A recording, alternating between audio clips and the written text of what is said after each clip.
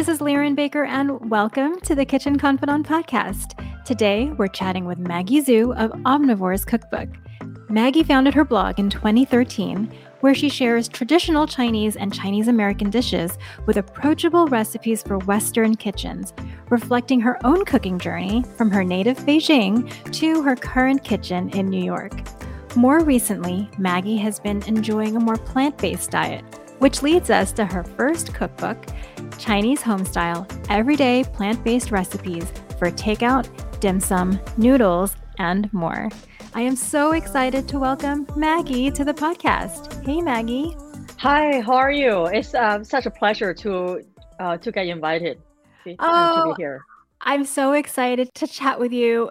Honestly, I did not know that you had a cookbook in the works until it literally popped up in my mail. And I was so happy because, you know, I remember the last time I saw you, which was, we were talking about this before we got on, was at a conference, and you had been starting your plant-based journey at that point. But before we begin, I always start by asking, what's the first thing you ever cooked, and about how old were you? That was a long time ago. I'm pretty sure the first thing I made was the tomato and egg stir fry. Oh, the classic. Yes. Yes. I really loved it. I think maybe early elementary school.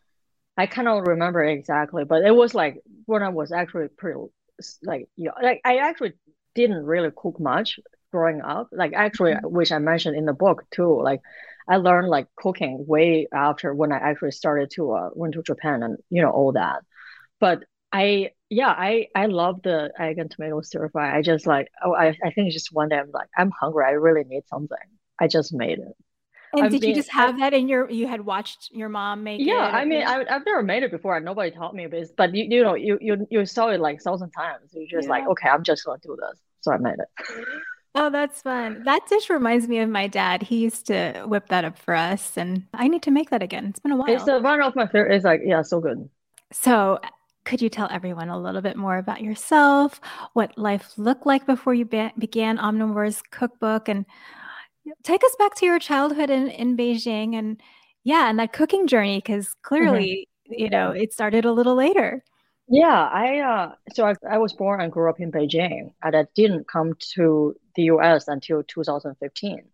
So I was my family was a traditional Chinese family, and I've been eating just very like simple, healthy, home style Chinese food growing up. My mom, she cooks every day, 3 meals. And when I was going to school, she even packed my lunch and all that, like many, many years. And she never really taught me how to cook. And because she wanted me to focus my time on study. And, she's like, don't worry about this. You just do your study and I'll cook everything. So not until I graduated from college and I was planning to go to Japan to study for 2 years. And I never, I maybe cooked really simple things like a fried rice here and there. But not until I go to Japan, it's like, oh, like what do I actually have to, I was like, actually, I need to cook things. Like I need to know how to cook vegetables and do all that stuff, like, things I really want to eat. So I was calling her, asking her like, oh, how to make this and that. And the instruction was extremely vague, like every Chinese mom or grandma. She was like, you chop it up and stir fry until it looks good. And then you add a splash of soy sauce, like, kind of like that. And it was like, I think I did it accordingly, but it didn't taste right. So it was like, something's like not good, or like, this is wrong. So I had that, like, I actually kind of like, that went on for a while until I started to read a lot of Japanese like cooking magazines and blogs and books. Because in Japan, I think the home cooks are like, they're really serious about their cooking and craft. And they have so many like very detailed instructions on how to prep things, how to cut things, like where you get where you get ingredient sauces, and the like even step by step. Like that, it really, really helped me to like learn the dishes that I've never done before. I remember the first thing I made was sweet and sour chicken. And I was just like, I really, really want this, and I don't know how to do it. So I learned it from a Japanese magazine, and my friends are so impressed. They're like, wow, you did that. Huh. So because that was really long time, 2007 or yeah, 2007. I think there's more and more, like good Chinese recipes these days, but back then the resource was really limited because like Mm. even when you read like people like magazine or books, sometimes they don't even give you like measurement. Yeah. So I learned all about like how to properly measure things, like all those like really important, very very important, like make sauce, like you don't they just tell you, oh, mix the soy sauce and the wine and the sugar and salt. I'm like, how? Tell me So more. yeah, it's really good to know, like, like how to properly measure things. So I actually learned this whole cooking style when I was in Japan. And after I went back to China, I started my food blog because I feel my passion during learning the cooking, and I want to, keep that going. Mhm. And I started my blog and I tried my best to, mimic those styles I learned from Japan. It's like, like break it down because I, when I started learning Chinese cooking, even though I grew up eating the food and I observe, I kind of know like how it was done. Mhm. It's not that easy if it's your first time to cook it. But, Yeah. with the proper instruction, it's also like not as hard as you thought. It's kind of like a contradictory, but I feel like that way. It's like on one hand, it looks hard, but then actually I try to make it really approachable and easy. That's a whole goal of my blog. I think it's so interesting that I guess the recipe writing in Japan is so much more precise. I didn't Mm. realize that. And I think that was probably really good training, not just for you as a cook, but for you as a recipe writer. I think so. They're really down to details. I feel like that's like a cultural thing. Like Yeah. they're really, meticulous about those things, which, Yeah. which I think is great. You know. Yeah, it is great. And it's something that, people who are just starting blogging now, like people tell them, "Oh, you have to provide details and step-by-step instructions and things like that." And for you, you already were doing that from the get-go because that's what you were Yeah, learning. I mean, I mean, like, I definitely not doing it. It's also like a process of evolving and finding my own style, and like I've learned so many things along the way. Definitely, like Mhm. at the very beginning, I wasn't that thorough because I still remember like talking about ingredients, just like kind of assume people would know that. And I Mhm. think the other kind of changed really helped me adapt and learn was the time when after I moved to the US.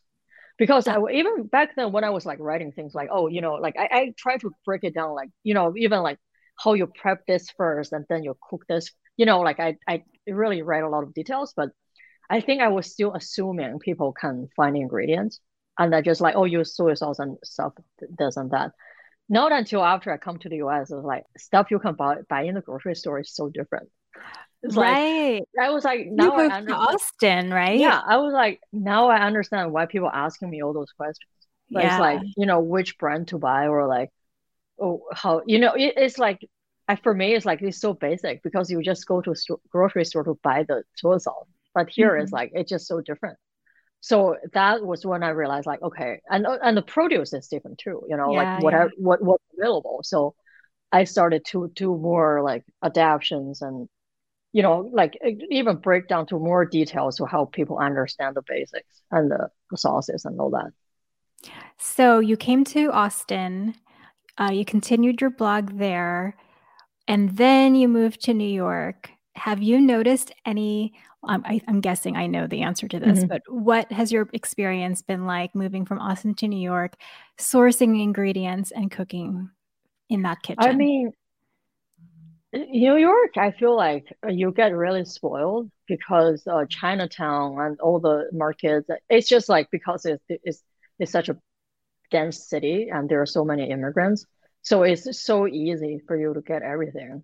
Like I was before moving, I was living in Lower East Side. It was like literally walking distance to Chinatown, and there's a really good H Mart nearby. And even the regular grocery store, there some are run by Chinese people, and it's like a regular grocery store. But then there are like Asian eggplant and the mushrooms and all that stuff. It's like it was so easy. Yeah. Back in Austin, it was pretty hard.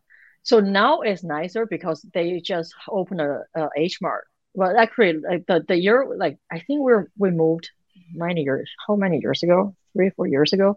I mean, anyway, there was a new H Mart, and I think they even opened a Ranch 99 later on. But when I was there, like most of the time, there was like one Chinese grocery store, and it's kind of far, and it's not that well stocked. So I had such a hard time like finding things. So I think during that time, I was trying to do a lot of adaptations, tell people like, if you cannot find this, just use the Swiss chard, just use the kale. And, I was doing a lot of that because Chinese vegetables are hard to find. Yeah. If you don't have those resources or 99 Ranch or H Mart, I'm excited because so I grew up with an H Mart, not even knowing it was an H Mart because I grew up in New York and one of the first H Marts was literally maybe a few blocks away from my house. And I didn't even know it was H Mart because the sign wasn't in English. And so it wasn't until I moved away that I realized, oh, that was H Mart. Yeah. Anyway, that's so funny. Isn't it weird? I'm just excited that there's going to be an H Mart close to my house again here. But okay, so you started Omnivore's Cookbook and then you shifted to a plant-based diet. Maybe you can tell everyone a bit about what brought you in that direction from omnivore to plant-based and then eventually how you shifted your cooking. So I really started, actually my husband started it. He is a runner and he always trained for races and stuff. And he found out that plant-based diet, the meals help him recover faster from the training. And so he's like, oh, I want to do this, try this for a while. I was like, okay, great. Like I was curious. So we actually did quite a few months of fully plant-based, and I really enjoyed it because I feel like for me, I do yoga. And eating plant-based helped me to do yoga better somehow. Like I can stretch better, I can move better. And after eating plant-based food, I don't feel heavy and I digest the food faster and I feel lighter. In general, I don't feel like super sleepy or tired throughout the day. Like I didn't need too much like coffee or anything to stay awake after a meal. So I was really interested. I'd say like, you know, my website is now fully plant-based. So actually I was never like 100% like except the time that we tried it out. Like I think there's a few months we did like fully plant-based. And later on I still have like because I kind of just eat everything here and there, but I did started to eat like mainly plant-based throughout my week for quite a while. And then we moved to New York. And then we started to discover all those amazing Buddhist restaurants, like a vegan and vegetarian restaurant. And it really blew my mind because the food is just, there are like hundreds of dishes on the menu that they just made plant-based and it's like so tasty and the texture and the flavor, they're really, really close to the, the meat version. And I was pretty fascinated. And I think that was the major inspiration for my cookbook because at the time, I think there were some really nice Chinese vegetarian cookbooks, but they weren't plant-based. At least that was the year I tried to propose ideas. And I thought, oh, I thought it's a really interesting niche to explore. Yeah. And I really love the food because I cook it for my friends and they just love it. And I have friends who are vegetarian or plant-based and they all often ask me questions or even like we discussed just a little before we started the recording that there are more and more plant forward people. I feel like even like, a lot of readers, they're like, oh, maybe a family member is vegetarian or they want to at least maybe eat a meal or two throughout the week that is plant-based to, just for health benefit. So I think for me is I keep that in mind. I want to create a book just, to show you it's really possible to create really delicious Chinese plant-based, like, and beautiful, like, vegetable dishes. Yeah, and I think one of the big fears for people who think plant-based is that it's not going to taste as good, but we know that's not true. So, what's your secret to creating Mhm. rich flavors with plant-based ingredients? I think for me, one is the sauce. You have to get the flavors, Yep. and the other is the ingredients. Like you want really different type, like all kinds of textures. Like I feel like texture and flavor they go hands in hand. Yeah. So for me, that of course flavor. A lot of them come from the sauce, and it's really that's like I read as written in the front chapter that I have the basic pantry guide. And I Yes. think it's very, very important for you to get, a good soy sauce, a good Shaoxing wine and the vinegar and, oysters, like the mushroom sauce, which is like a plant-based oyster sauce. I love that Uh, sauce, by the way. oh yeah, it's like, it is so good. It's so, Hmm. like, it's really close, like the flavor is really similar. And then you can make, homemade black bean sauce and the chili oil and all that. Like all of this it really helped to create a very, very vibrant flavor, even when you're using tofu or tempeh or vegetable. I think that helps a lot. Yeah, I And love the that. other, yeah, Oh, no, yeah, no, go ahead, continue. please. Oh yeah, and I was just trying to add like the other is the texture. When I try to, if like how to crisp up the tofu or how to keep the vegetable crispy or use certain things like mushrooms and other tender stuff to like to just add texture to the dish. Yeah, speaking of tofu and texture, you mentioned a tip to store tofu for a long time that you can freeze it and then that'll actually transform the tofu's texture so that it's more Yeah. porous. And I thought that was so interesting because I had never tried that before. It's actually a thing you can buy in China called frozen tofu. Here, Ah, you don't see that very often, but you can just make them. It's because after you freeze it, it kind of, so it become like a chunk of ice. When you put the tofu in the freezer and take it out, it's like it mhm. look kind of weird. It's just like a block of ice. And Yeah. then after it thawed, so what happened is that with the inside of tofu, there's like still like a lot of like water in it. Mhm. And they kind of just, they froze and become ice. And then after thawing, it just create those like porous texture inside of the tofu. It's just like a process. And the texture become a little bit more like a sponge.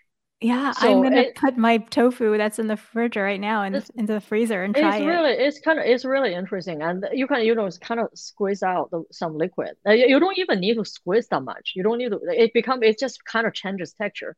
So Huh. we use that type of tofu to make stew because then it become pretty firm and it doesn't fall apart that easily, and then it absorbs flavor better because of all the porous texture. Sorry about my cat. I hear. Is it a she or a he? He, he, he, Aw. oh, Well, I love cats. I have two cats, so I have three. you do? Oh no. Love it. We have to talk about noodles and soups because here, as you know, in California, we've just been dealing with a lot of storms, and all I want is comfort food. And you Mhm. have a very clever approach to making eggless egg drop soup. So maybe you can tell everyone what Oh, you it's do. it's one of my favorite. Because I think so in that dish, I really, really want to introduce yuba sheet. Yes. It's it actually that's in Japanese, which is more well known in the US. Is in Chinese, I think it's directly translated to tofu skin. It's kind of like a weird name. So in my recipe, I just call the yuba sheet, which is like a common name that we use here. So it's pretty much a tofu product that is made from soybean and water. And that's like it's a thing that if you make soy milk at home, after you make the milk and you put it, you just set it aside. When it cool off, it's become form this like thin layer on top of soy milk, and that is Uh-huh. the yuba sheet. So pretty much Oh, it's just made with soybean and water, and but it's a kind of like a different has a different texture. It's very thin, like a yeah. piece of paper. and it's a little bit more firmer than tofu, so it doesn't really break apart. So you can just tear them off like a piece of paper, That's so and cool. you can use it as a wrapper to wrap things in, which I Mhm. also there's a yuba roll in that book. And then for me, it's like I have so you can it has like many layers. You can just kind of roll them up and cut them. Like I use a Caesar just to cut them into like small strips. Yep. And it's really kind of like just like kind of like those really thin eggs. Have you ever Yeah. like those like ribbon eggs or like whatever in Japanese cooking or Korean cooking, those like thin egg strips? It Yes. kind of has that texture and really really thin. I use that to mimic the egg because it has like a really actually has a very nice mild taste that is Yeah. like a proteiny taste. And then I use a really simple mushroom balls to make the base. It's like one of my favorite ingredients in a soup because it's so thin, it just Mhm. absorbs all the flavors. So I drop soup or like a vegetable soup or whatever soup you make. It's such a nice way to add a texture. When you cut them and throw it in, it takes 1 minute to cook. It Yeah. kind of like immediately cook through. Yeah. But the texture is amazing. It's very, very clever. And I think another recipe, or actually several recipes that caught my eye, and I think this will capture the hearts of meat lovers, is how you take the char siu flavors. You've got the Mhm, char siu and chow mein, and then the char siu bao, which mhm. I know I think of with a fond heart in terms of like pork, but you create a plant-based version. So how do you capture these flavors? I actually love the plant-based even more than the meat because Oh, really? the meat version for me is like it's pretty heavy because Mm-hmm. it's kind of fatty. Especially if they I use like pork belly. exactly. I know. I like the lean version, I guess. Like, but Mhm. I actually really really like the plant-based version because it's like it really has that flavor and it's really light. The For the sauce I used so there's like a few key things like it's kind of sugary. Mhm. It does has contains a lot of sugar in it, but I use oyster sauce and like nice uh, uh, of course soy sauce and like those basic sauces. But one of my secret ingredients is actually a fermented bean curd. So that is Right. kind of like like unconventional way to make it because not all char siu sauce is made with that. It's my kind of like a northern approach Mm. because char siu bao is a Cantonese dish, but I'm from Beijing, so I love to use those northern ingredients, and I feel like the fermented bean curd it has such a nice salty fermented umami taste Yeah. that enhance the sauce when you don't have the meat. So that's like I think that's my secret ingredient in that sauce, and which really make it like stand out. Oh, I can't wait to try it because I always have a little jar of that in my fridge because it does add a pop of umami to Yeah, pretty yeah, much anything. So, yes, yes. okay. And then you also mentioned that your mom's family is from Dongbei. Am I saying that right? Yeah. Where they make kimchi in the winter. So, can you tell everyone about your kimchi steamed buns? Because they look so good. Oh yeah, it's kind of so interesting actually. My grandma used to make them a lot. Although she does use like a little bit of pork with the kimchi. And so in winter, because I'm from northern China, when I was growing up, there aren't that many vegetables that are available in winter because they're like not much like shipped from the south like now. These days you can get everything. But it used to be just like in winter, pretty much the only like leafy vegetable you can get is snapper cabbage. Mm, And we buy a lot, like store them like, kind of like outdoor. yeah. And we make sauerkraut and we make kimchi. It's a big, I think because like it's so close to Korea, Yeah, I so was wondering. there's a lot of like cross cultural thing going on, and it's just like a traditional thing that we Yeah. just make those to preserve those Napa cabbage, so we have vegetable in winter. And one of the delicious way is to make them into the buns. And I use some tofu to replace the pork, but it is really about the kimchi. Yeah, let the Um, kimchi shine. yeah. Okay, so since your husband Thomas was the impetus behind going plant-based, I Hmm. have to ask, what's his favorite recipe in the book? What is your favorite? I think maybe the chive pocket. It's a Oh. northern thing. We both really really like it. It's the yeah, it's called chive pocket. So it's made with a garlic chive, Hmm. also called Chinese chive. Usually this is a dish made with that and some scrambled eggs. And in this recipe, I use tofu to replace the egg. Yeah. And it's really, really tasty. It's kind of like a giant dumpling. So that is the type of, it called, because in northern China, we call them bing. So it's kind of like, I don't really know a good translation, like a pancake, but it's also not a pancake, you know? It's like a, it's like a dumpling, but it's much bigger. Yeah. It's actually kind of like an empanada. Those like a Ah. bigger, it's, you know, it's like folded half moon, and Oh, you right, just right, like right. you just seal them and then you pan fry. It's not deep fried. It's pan fried, and both sides are crispy. And It's there's almost the like feel a quesadilla. I'm kind of trying. like that, yeah. But it's still, you know, quesadilla. Yeah. It don't it has like it's open. It's just you Yeah, just yeah, hold yeah. them. But it's still a dumpling. Oh, okay. So but it's like pretty big, and then you can fill up like a lot of stuff in it. I find that a great way to fill in with vegetables because you want it to be like really like a lot of filling, and you know the dough is super crispy when you fry them, and it's just a great snack. Like we used to eat that in China for breakfast. You just buy them from the street. It's really good. It's really tasty.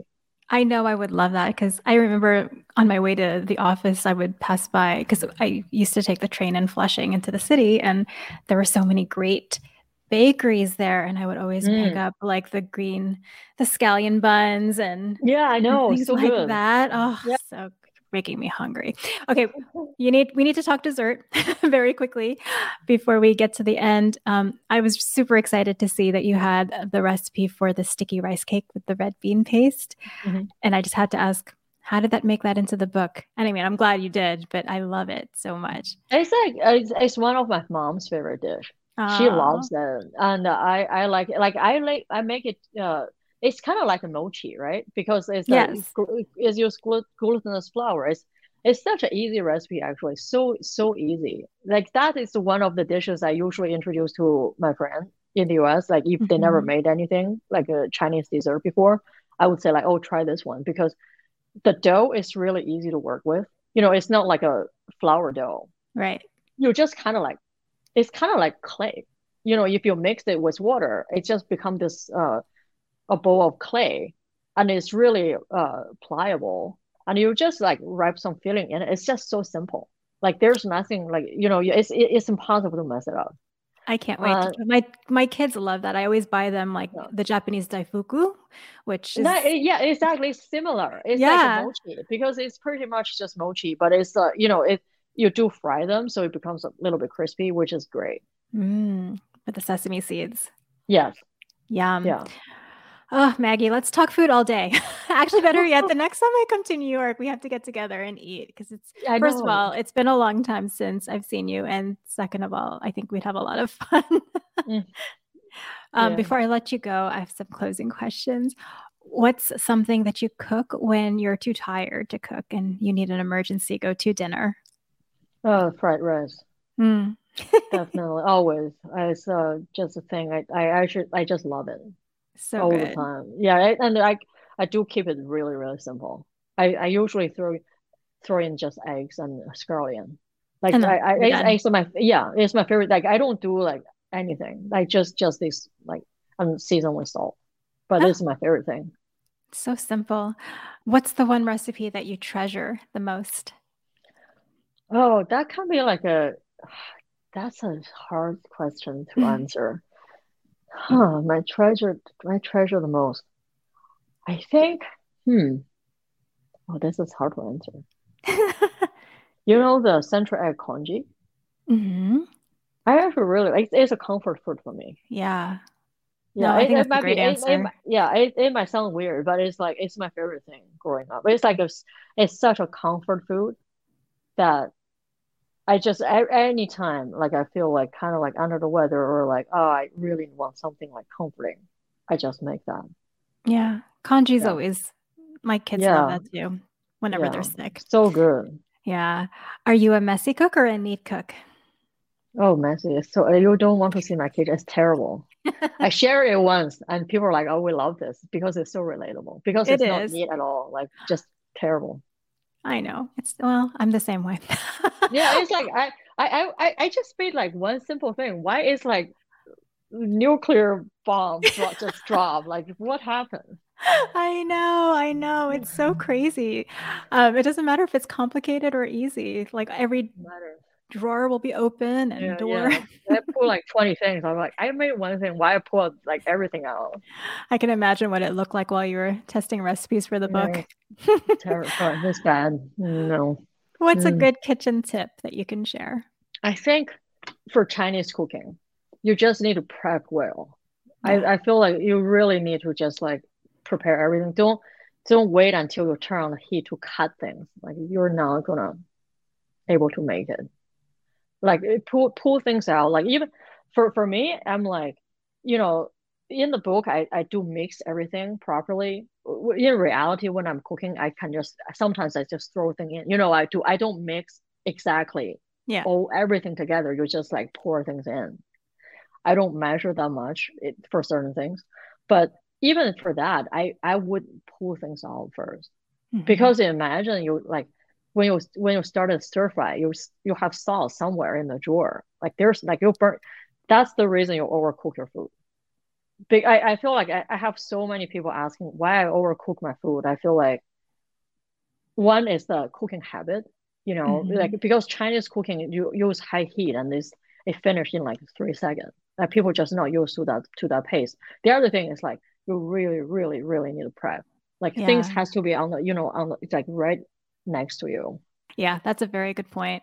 Um, every week I try to share 5 little things, something that made me smile during the week. Is there something that made you smile? I like when I cook something and share it.